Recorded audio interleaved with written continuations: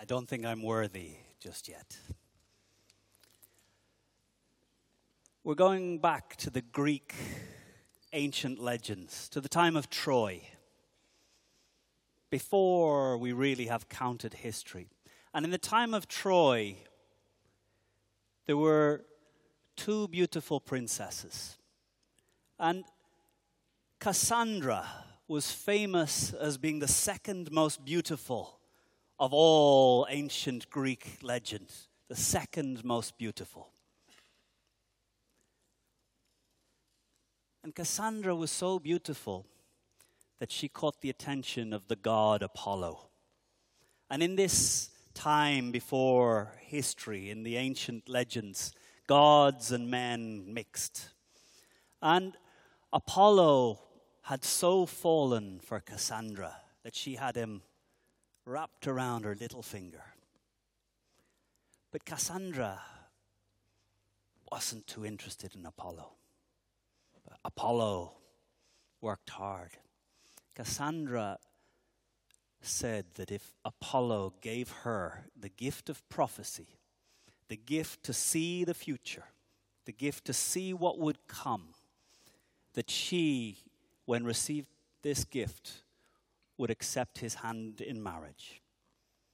And Apollo, being a god, was able to grant this gift of prophecy. And he granted Cassandra, the second most beautiful of all ancient Greek, this gift of prophecy.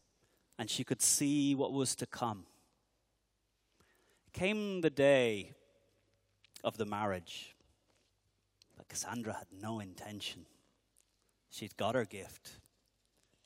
Apollo was left at the altar. He was enraged. But in the rules of gods of the ancient Greeks, what a god has given, a god cannot take away. Cassandra had this gift of prophecy. But what we learn from the Greeks, the gods are truly twisted when they curse. And the curse that Apollo gave to Cassandra was the curse that her words would never be believed by anyone else. Try as she might, explain as she might, she would never be believed by anyone. And so Cassandra saw the fall of Troy. She saw what the horse was. She saw her brother Hector and knew he would die if he faced Achilles in the battle. But with each thing that she saw, she could not get the people to take her word. She went insane. She went insane because she knew what was right, but could never get another human being, another person ever to see what she could see, to feel what she could feel. The curse of Cassandra. And there's days when I feel I have the curse of Cassandra. There's days talking to my daughter about eating broccoli that I feel I've truly been cursed by the curse of Cassandra. Nothing I say, nothing I do, nothing I explain reaches. But there's many that choose this curse.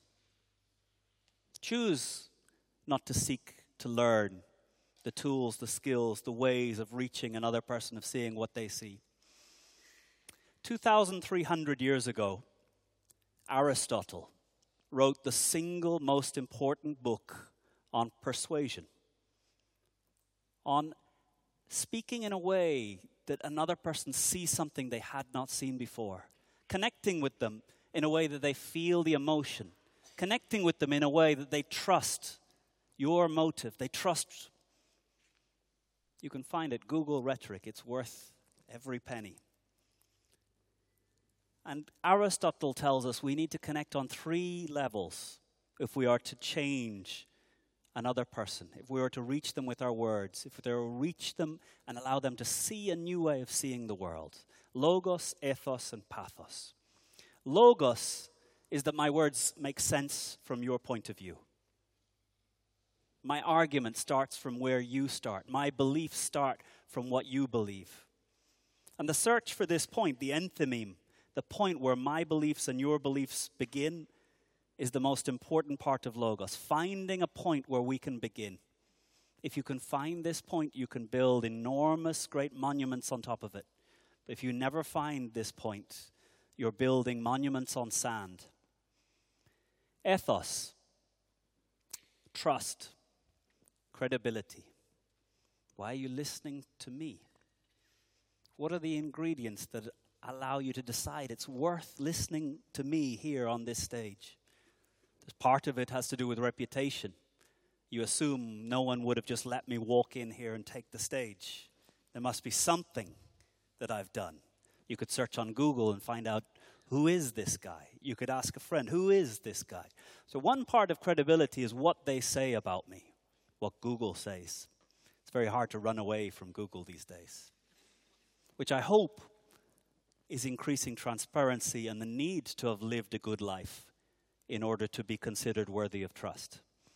But the second part is the way I speak, the way I look, the way I move. And all human beings are very good at seeing whether someone looks like they believe in what they say, looks like they care about what it is they're talking about, and looks into the audience seeking that your eyes are shining, showing that you're getting what I'm telling you.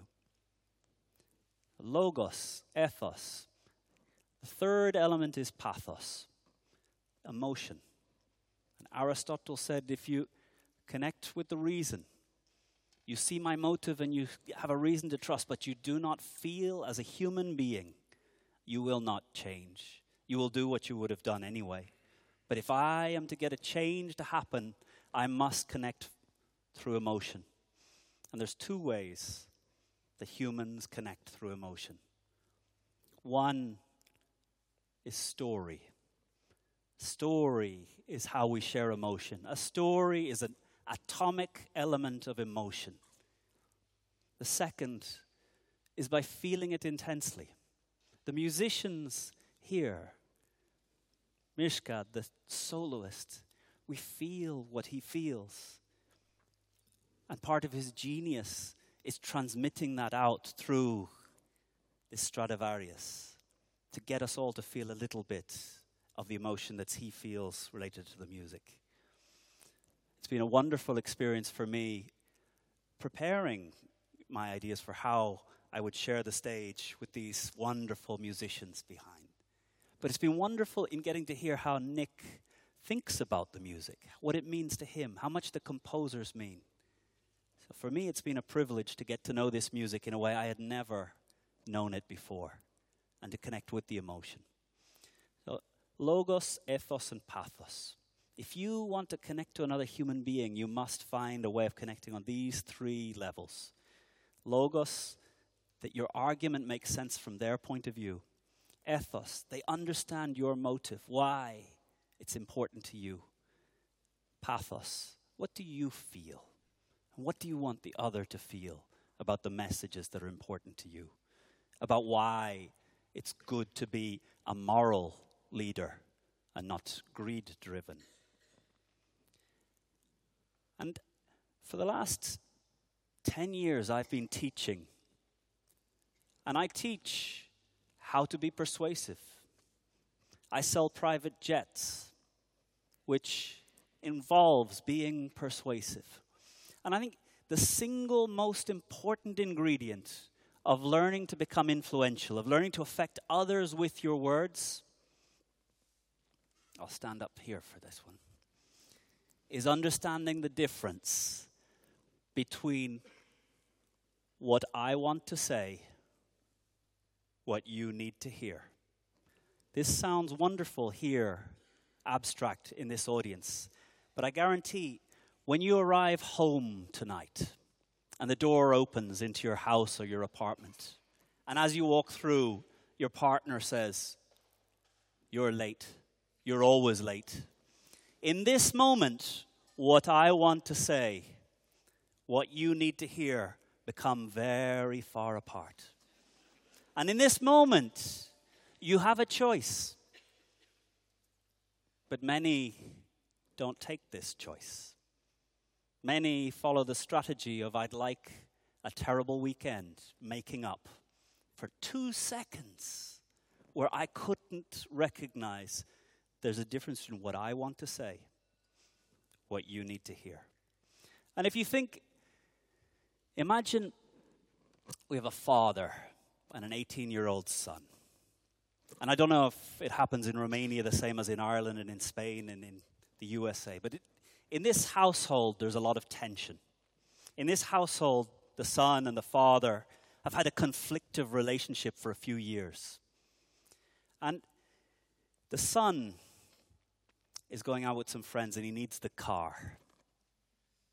And it takes him some time, but eventually he goes to his father and he asks if he could borrow the car.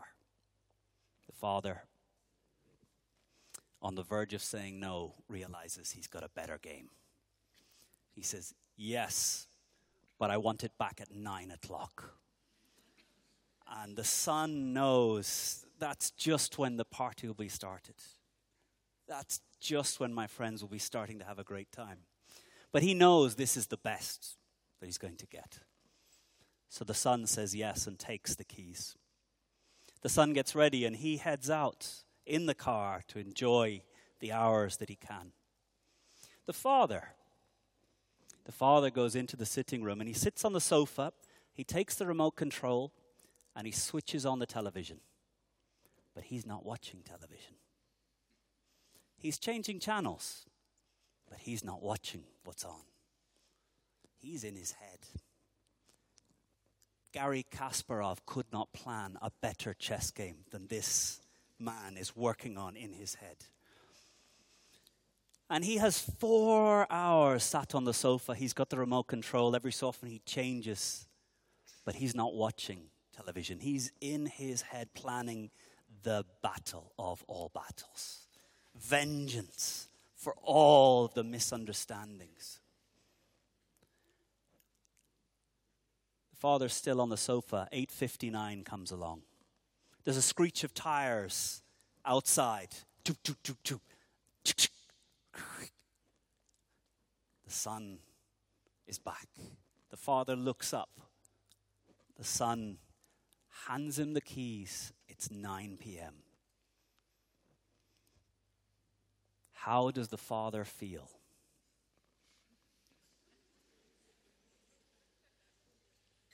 Cheated. Cheated of this opportunity. He's ready for it. He's all guns blazing and it's been taken from him.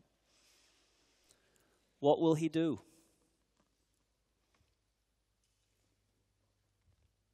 He will find a fight.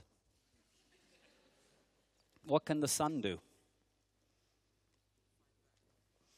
Usually fight back, but 2 people getting defensive against each other is a guarantee it's only going to fan the flames. There's not a lot the son can do, but he can do a lot to not get stuck in. The most powerful word that you can learn when you start to feel emotion jump. Because when emotion jumps, intelligence drops. If you feel inside yourself a chute, a Spanish word for a surge in emotion, I want you to practice using the word interesting. So tonight, we can work on this one. Tonight, you arrive home a few minutes later than you had agreed. You smile because you've fought the traffic to get home quick. You open the door. It opens. There's a face there with a bit of a grimace saying, "You're late. You're always late." What are you going to say? Good. You get to work tomorrow. Your boss says, "Where's that report? I thought it was ready." What do you say? Good, you're ready. This word, interesting, gives you time to make a more conscious decision between what I want to say and what you need to hear. There are days you will still decide it's worth it. Yeah, enjoy it. Have a good fight. But there's a few more weekends that we spent in a sense of connection, intimacy, and love. There'll be a few more meetings at work that quickly move on to looking at what do we do? Where do we go from here? How do we use what we've got? We'll become resourceful rather than looking at who screwed up to get us here. So my gift for you is the word interesting. To give you that moment of choice between what I want to say and what you need to hear. And I guarantee that if you can just give yourself a second and a half, it will make a big difference in starting to be able to engage with people on their terms. We're now handing back to the musicians. And Haydn was a fun person. Haydn loved his musicians. Haydn cared deeply for the lives of the musicians who would play his music. Haydn ate with the musicians. He would eat with the servants. And the piece we're going to hear comes from a person who understood empathy, the ability to put themselves in another person's shoes, a musician playing their piece, an orchestra listening to their piece. But this skill of separating what I want to say, what you need to hear, the skill of putting yourself for a millisecond, for a moment, into someone else's position.